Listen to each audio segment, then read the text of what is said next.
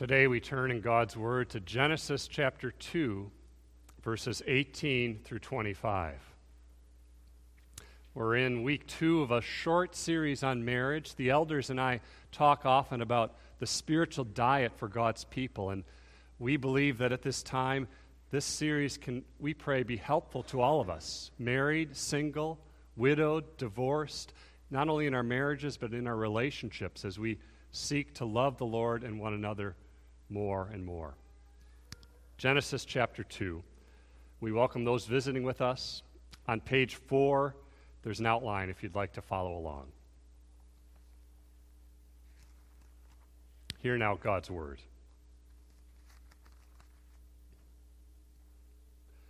Then the Lord God said, "It is not good that the man should be alone. I will make him a helper fit for him."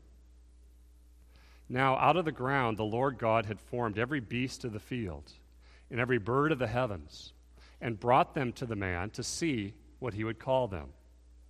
And whatever the man called every living creature, that was its name.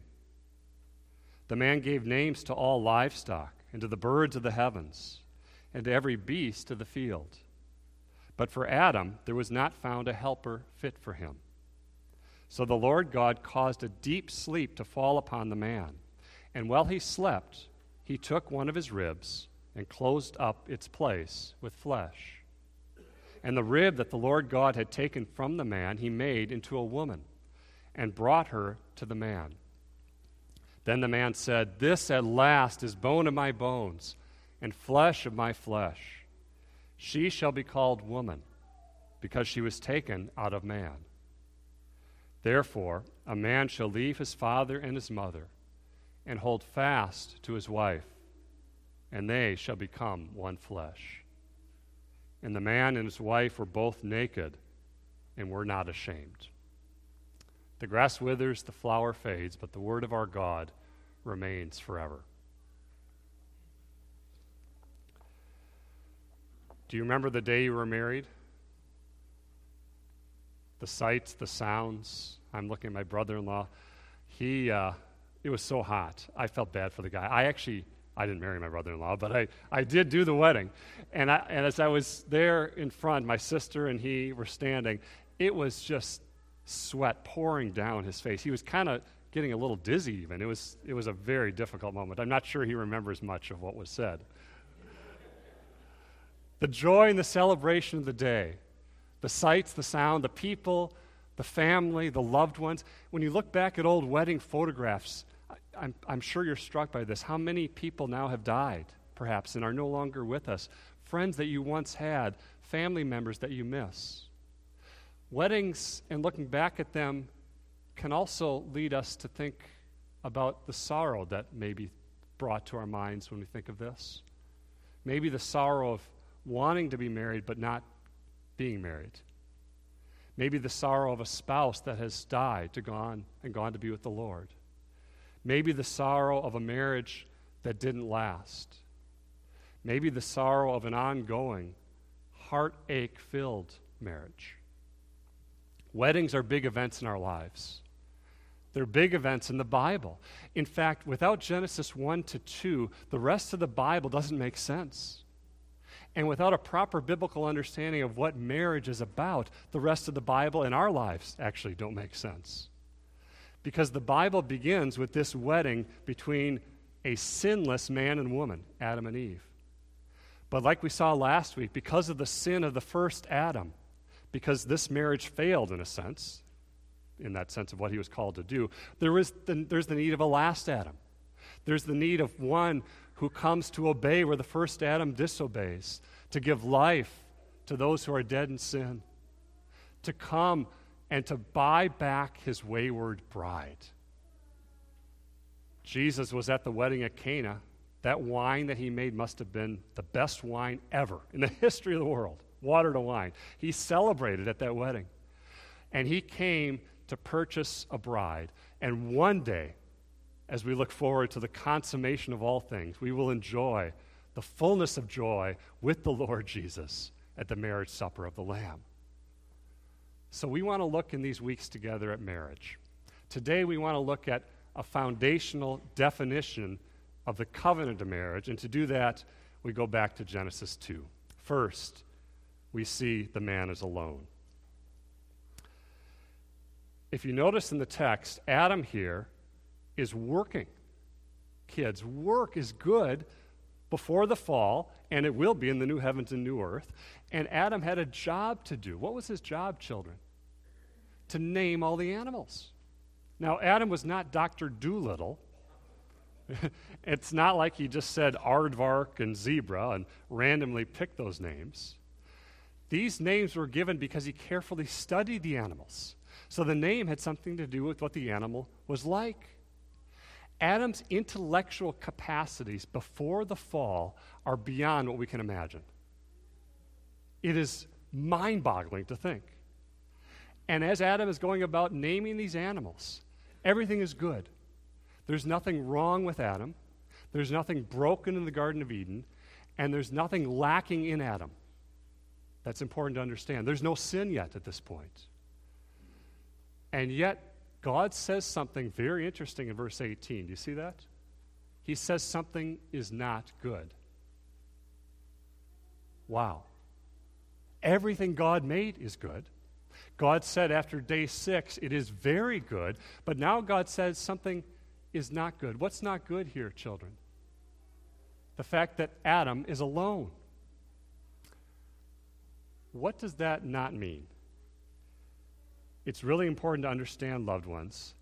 This does not mean that if you are unmarried, you are somehow incomplete. Really important to say that. The Apostle Paul was not married. He showed in his words in life, not everyone is called to be married. So this is not saying you're incomplete if you're single. And as a church, we should never make someone who's single or widowed or divorced feel like they're in a different place spiritually. Not at all the case. That's not what God is saying. What he is saying here is that none of the animals are suitable for Adam. Kids, have you ever tried to talk to your dog? Yeah, we talk to our dog. Sit and come and right. You talk to your dog, but does your dog talk back? Not usually. Not ever, I would hope. Not in the way that you talk. None of these companions are for Adam. None of these animals are a companion for Adam. God is preparing Adam for something. He's preparing him for a helper. You notice that? The woman is to be the helper of the man. This might surprise you. Is this really true? Helper is a beautiful position for a woman to be in. Women, I want you to hear this. She is a woman of great dignity. She's not inadequate. She's not inferior. She's not a slave. She's not a junior assistant. A helper is one who powerfully supplies for someone what they can't provide for themselves. Helper. The word is used later in the Bible to talk about God. God is our helper. The word is used to talk about a military situation where you've got a battle going on and you're way outnumbered by the enemy. And you need what? You need help. God comes to the help of his people. Eve, as the helper to Adam, is not degrading at all. She brings into his life a certain kind of strength. The word here means she is a helper who's suitable or fit. It means like, opposite. You say, how can it be both? If two pieces of a puzzle are identical, one man says, they don't fit, do they? On the other hand, if they're just crazily different, they don't fit either. So the word means suitable, just right is the idea. That's what Eve is for Adam. That's what Adam is for Eve. Just right. She is a helper so that they together can serve in fullness in the relationship together. There is an equality here. Men and women equal, made in the image of God. Men and women after the fall, equal in their need for a Savior, born dead in sin. Men and women in Christ, equal. In Christ there is neither male nor female, equality in salvation. Yes, there are differences. We'll talk about that, Lord willing, in the next few weeks. But we have to begin here and see what a blessing it is that God has made the man and the woman in this way. Secondly, how was the woman created? Well, after naming the animals, Adam realizes, I don't want to be married to an aardvark. There's got to be something better than an aardvark. So God causes deep, heavy sleep to fall on Adam. Divine anesthesia, similar to the thing that happened to Abram. Remember when he fell into the deep sleep? God passed through those pieces of animal in Genesis 15. God made a covenant with Abram. Here, God does surgery on Adam. It's an operation, kids. This is not metaphorical. Adam and Eve were real historical people. This really happened. Imagine this, kids. He's asleep, and God takes out of him a rib. You have ribs? Kids, you want to point at your rib, right? Is it there? It's there. A long, moist, curved rib with fluid and marrow. God takes that out and handcrafts the woman. He builds her out of the rib of Adam with the same bone, the same DNA. Adam created out of the dust of the ground. Eve created out of the man. Here's Matthew Henry, who wrote a few hundred years ago. I love this quote. The woman is not made out of Adam's head to top him. She's not made out of his feet to be trampled by him. She's made out of his side to be equal to him, under his arm to be protected by him, near his heart to be beloved by him. Every aspect of her is perfect: body, soul, physical, mental, moral excellence. And here they are, the first royal family, called by God, as we remember from last week, to multiply, to fill the earth, to subdue it, to spread the temple of the Garden of Eden to the whole earth. God gave marriage in creation as a good gift for his people, as a good gift for the whole world. Children were to be born in this family. And a family is the structure, still today, that enriches society, contributes to the orderly function of society. Procreation is an important reason for marriage, but this is really important, loved ones. Companionship is the fundamental motive here. Roman Catholics say that marriage is primarily for procreation, not primarily for companionship. I want to humbly submit, as this one writer says, that that's not right. The woman is presented as man's partner and counterpart. Do you notice here, nothing is said yet about child rearing. She is valued in herself alone. That is crucial for us, loved ones, because maybe you have gone through or are still facing infertility. Fertility does not make a woman valuable to her husband in and of itself. She is in herself valuable to him, whether or not the Lord blesses him and her with children. We pray for those that are not able to have children. Barrenness today does not mean a woman is cursed. That is crucial for us to understand. Be fruitful and multiply doesn't mean don't stop ever having kids. Maybe you have one child, maybe two, maybe you have 5 or 6 or 7 or 8. Whatever the Lord has blessed you with, you thank God for that. But we need to be careful here that we read what the text is saying. In redemptive history, the point is God works in the context of family and covenant. God promised a seed to Adam and Eve after the fall. He promised a Savior to them, and he did the same to Abraham and the 12 tribes. He makes a new spiritual family in Christ from every tribe, tongue, and nation. And the husband-wife relationship is the most basic of human institutions. Third, let's look at what this covenant looks like. The covenant now is made. God finishes his work. Adam wakes up. His side might hurt a bit. The rib came out of him. And then God brings the woman to the man. The first wedding that ever happened. God himself walks the woman down the aisle. And those of us, fathers with daughters, are emotional about this. Those of you who have done this very thing, walking your daughter down the aisle. Those of you who have little young daughters, thinking about the day that may come when you do that. And what does Adam do? He sings.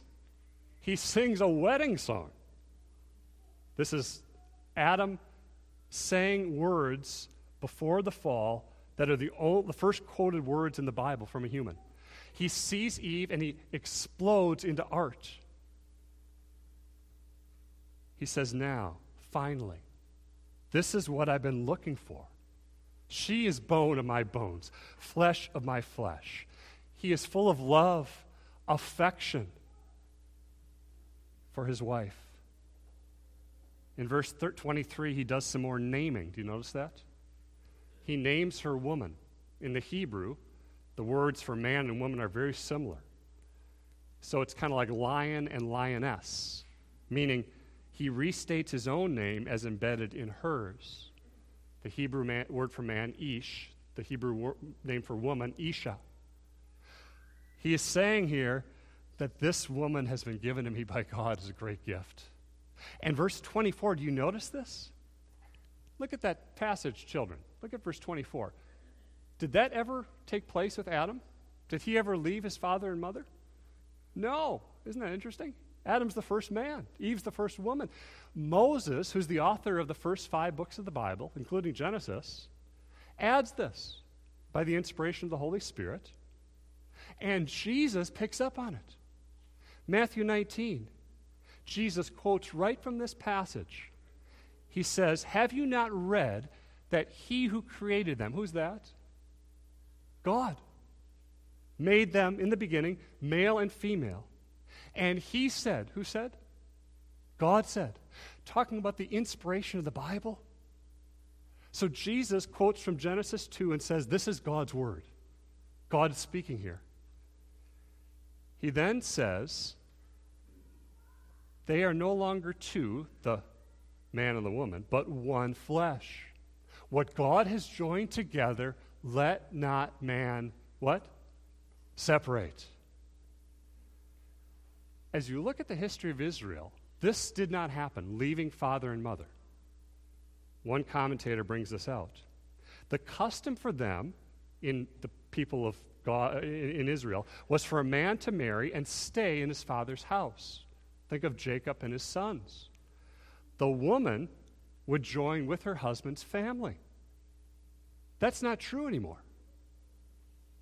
In fact, if that happens, most likely the marriage is going to be in rough shape.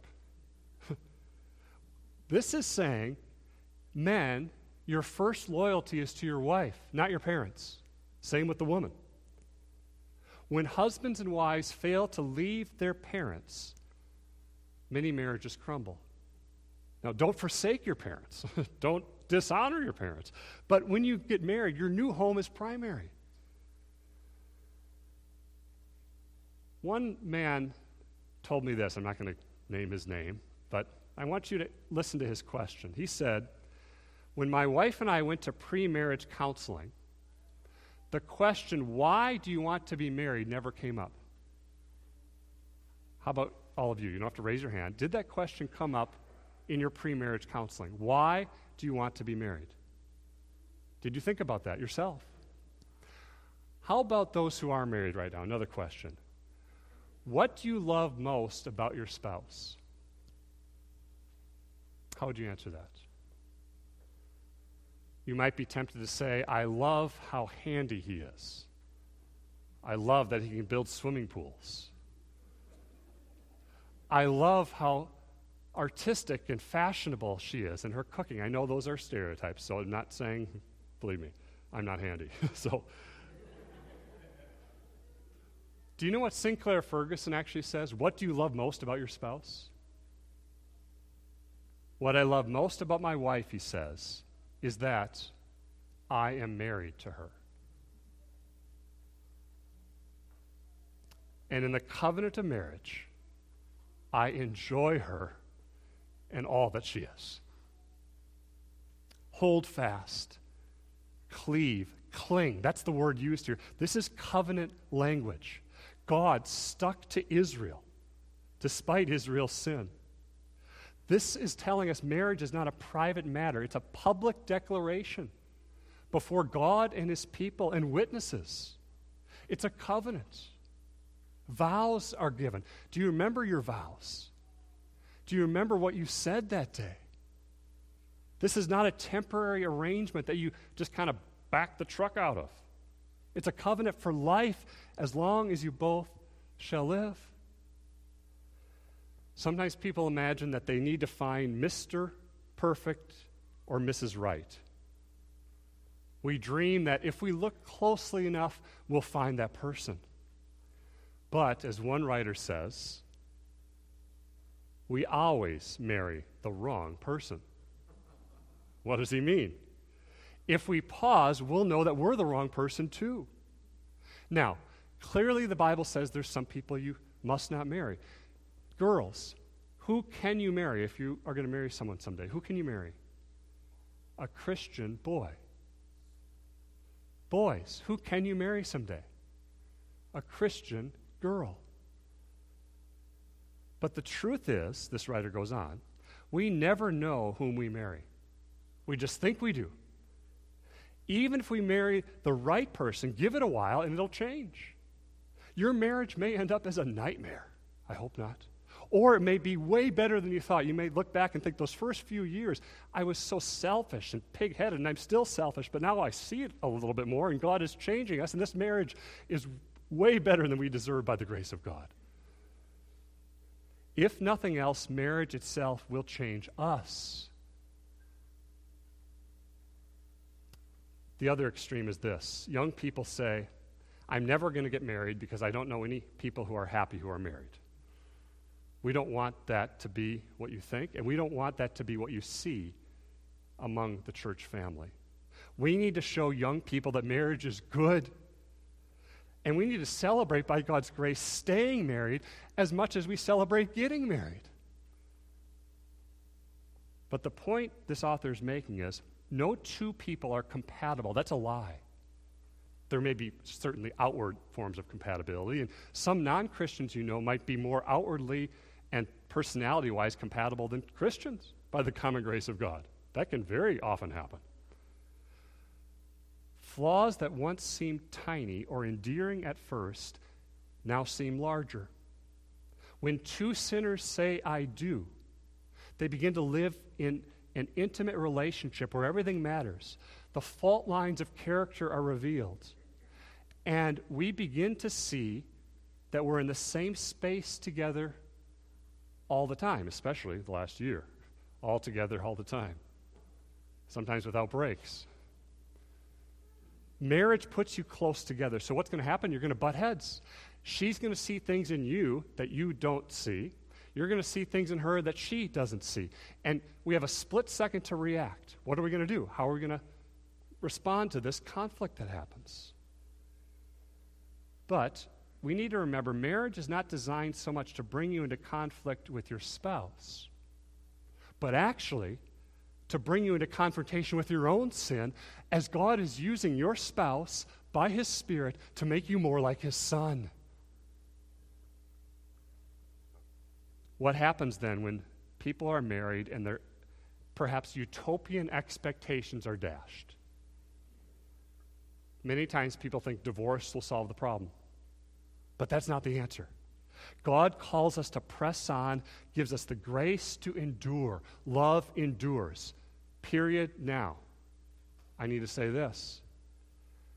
There are biblical reasons to end a marriage. If someone is in a marriage where the spouse is committing adultery, where there's ongoing hardness of heart, physical abuse, abandonment, the Bible talks about that, God does not say you just have to endure that. That is not what the Scriptures teach. There are biblical reasons to end a marriage. And we must love those wounded by divorce and help them as they're perhaps going through brutally abusive situations. With gentleness, loving them, listening to them, praying for them, being an ear for them. There's an order here. Do you see this, children? It says leave, cleave, and then interweave. Don't reverse the order. To cleave is to be cemented. Two bricks joined together that you can't pull apart. And what happens here? They become one flesh. That happens when the vows were said 2 years ago, 50 years ago. But it continues through your life of marriage. The woman and man are one as the believer is united to Christ. What's marriage about? Covenant keeping. The vows. It's saying, I have seen the ugly and the crazy parts of you, and I'm staying. We all have ugly and crazy. But by the grace of God, we're enduring. Marriage is not a sacrament conveying divine grace. That's another thing we need to kind of put out there. What is it? Marriage is a picture of the love of Christ for his church, and the church loving and submitting to and respecting Christ and honoring him. That's why marriage is so important, loved ones. It's a view that the world gets into Christ and his love for his church. So what's the goal in marriage? We talked about before, why did you want to get married? What do you love about your spouse? What's the goal? What's happening? As you go day by day, what are you thinking about? What do you hope from your marriage? The goal, loved ones, is oneness in Christ. In heart, in trust, in love, in purpose, in thinking. Yes, physical oneness, but also intellectual, emotional, spiritual oneness. That we would be one with one another and one with Christ by the grace of God. That we would carry each other's burdens. That we would delight in one another. That we would use the we language. Do you know the we language? Because of the fall, marriage becomes two-ness. She said, he said, blame game. The we language says, how can we together, how can our marriage glorify God?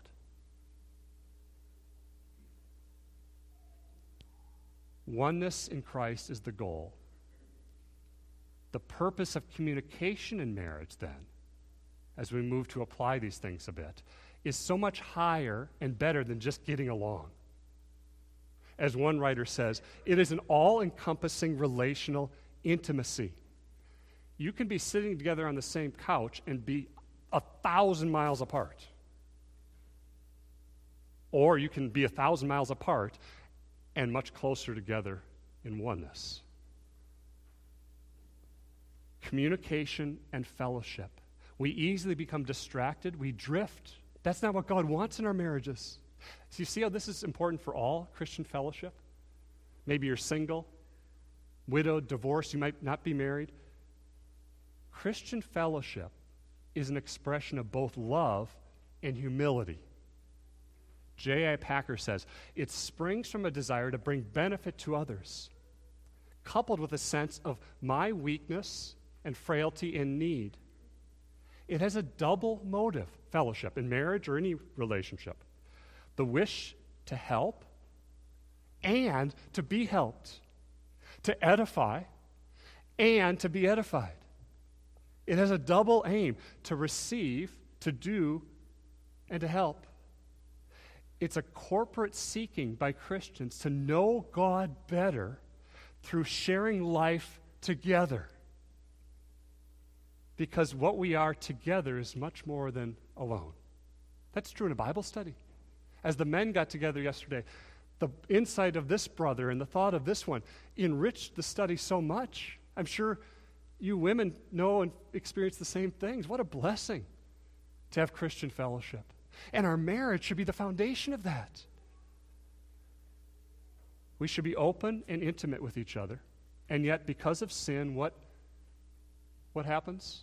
We're self-focused, defensive, self-conscious in a way that is overly introspective, sometimes fearful, and proud. Our sin tempts us to hide, withhold, withdraw, and avoid in marriage and in all of our relationships, including at church. By the grace of God, we are to be open in our communication, sharing our struggles, our thoughts, our fears, our anxieties. Pride is a huge hindrance to marriage, as God wants it to be. Self-confident, self-exalting, self-protecting pride, where we just want to voice our own opinion, like the Proverbs say. A fool takes no pleasure in understanding, but only in expressing his opinion. Pride loves to talk, exalting in itself.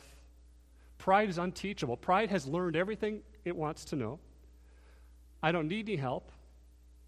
I sinfully judge others. And I don't need a spouse, I just need an audience. That's pride. God resists the proud, but gives grace to the humble. Humility asks questions. Humility listens. Humility puts energy into listening. You know, we all, especially pastors, don't listen well often. So we're all in this. I'm in this with you. But true listening is not just not talking. If most of our listening is spent thinking about what we're going to say in response, or running through the list of sports games that we want to watch, or whatever else we're thinking about, we're not really listening. That's why Jesus said, remember? He who has ears to hear, let him what? Hear. So there are people who are listening to Jesus, but not listening. They weren't really hearing. It was just this noise, like Charlie Brown's teacher. Blah, blah, blah, blah, blah. It wasn't actually connecting to their hearts. As we love each other in marriage, asking good questions draws out of our spouse what's in her heart or his heart. As Paul Tripp says, gentle talk comes from the person who is speaking not because of what he wants from you, but what he wants for you. This applies to anger. We read in the law of God today about anger. Remember what Paul Tripp said? We quoted him last week. If you could go back 50 years to the day before your wedding to your wife and tell yourself something, what would you tell yourself? Do you remember what he said? He said, I would tell myself, the primary problem in my marriage is never going to be my wife. It's me. It's my sin.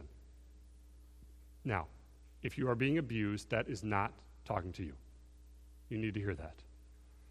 Because countless people have been bullied by that sort of thinking. What else did Paul Tripp say? I became a very angry man in our marriage. I was in the process of destroying my life and my marriage out of my anger. As we reflect on this, we remember that there is a righteous anger. God himself sees things in the world that are not right, and there's a proper anger. David Powlison talks about that. But most of our anger is what?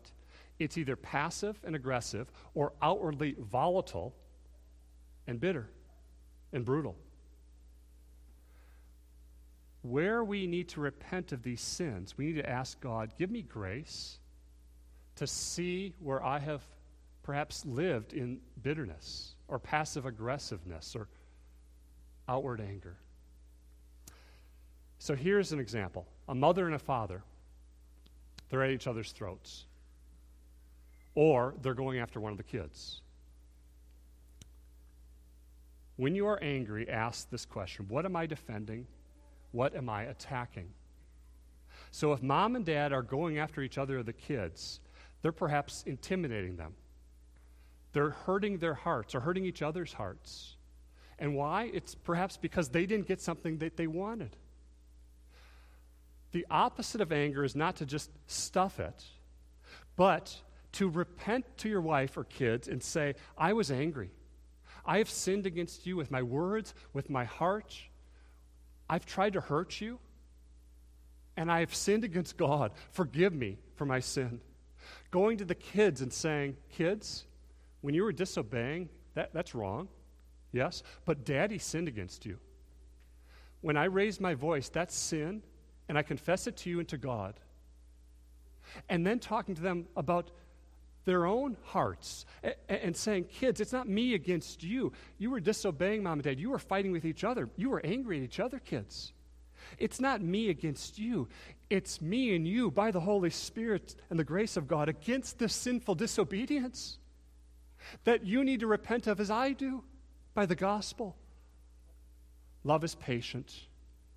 Love is kind. Fourth, the marriage is consummated. As you, before God, made vows, you promised to be faithful to each other, what? If poverty and disease should come upon you. You vowed to be faithful to each other if you meet a more attractive, intelligent, compassionate person. Women, you vowed to be faithful if your husband loses his job, his esteem before men, his mental faculties, his youthful vigor. You committed to him even when he does not love you as God has called him to love you, as Christ loves the church. He vowed to be faithful to you, women, if you lose your beauty, charm, or tenderness. His commitment remains steadfast even when you, women, are disrespectful. Through it all, you remain one flesh. And as you made those vows, and think about them today, we need to flee to Christ for grace. All of us. For our failure to love one another like this. Because before the fall, they were naked and unashamed. Perfect in unity, body and soul. Sex was a gift of God to them before the fall. The attraction they had for each other. This came from God. Because of the fall, it's distorted. After the fall, they're naked and full of shame. After the fall, man wants the pleasure of sex without the responsibilities of the covenant of marriage. After the fall, apart from the grace of Christ, men and women are destroyers, destroying families and relationships and trust and the covenant by their selfishness. After the fall, we are spiritual adulterers, all of us, living for self or career or entertainment, and that's where the gospel comes in. Maybe you've committed adultery. Maybe you've been enslaved to pornography. Maybe your marriage has become a disaster. Today is the day of salvation. Today is the day when we look to Jesus to renew our hearts in Christ. Today might be the day that you or someone online is converted. We pray by the grace of God if you're not in Christ. Today might be the day that maybe your spouse is converted. Why did God come to earth in the form of Jesus Christ, the Son of God? To get his wayward bride back. Jesus is full of grace, life, and salvation. God, after the fall, covers their nakedness and shame with animal skins, pointing forward to the last Adam who comes in the fullness of time, who lives a perfect life, who pays the penalty for our sins, who takes a bride for himself. The Son of God left the courts of glory with his Father to come and seek out his bride. On the cross, he took our shame. He took our lust. He took our anger. He took our selfishness. He took our pride.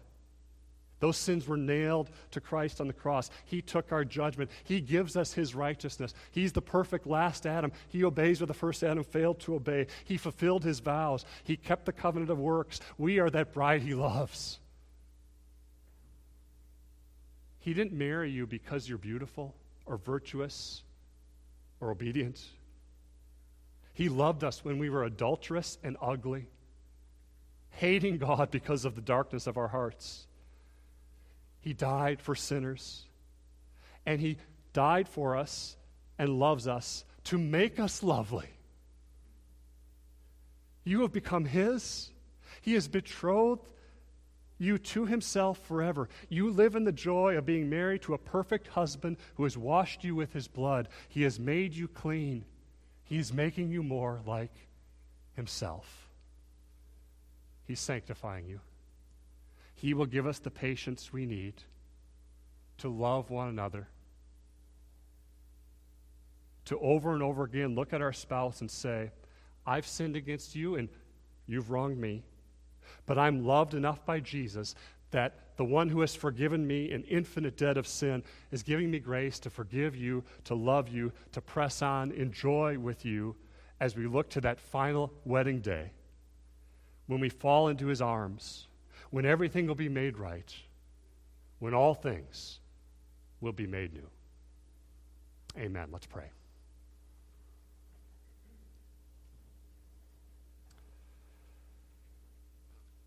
Father, we thank you for the last Adam, the Lord Jesus, who has never let his bride, the church, down, who loved us, who died, who was crucified on the cross for us, who will glorify us. We rejoice and we give you the glory, O God, as we long for that day of the marriage supper of the Lamb. We pray this in Jesus' name. Amen.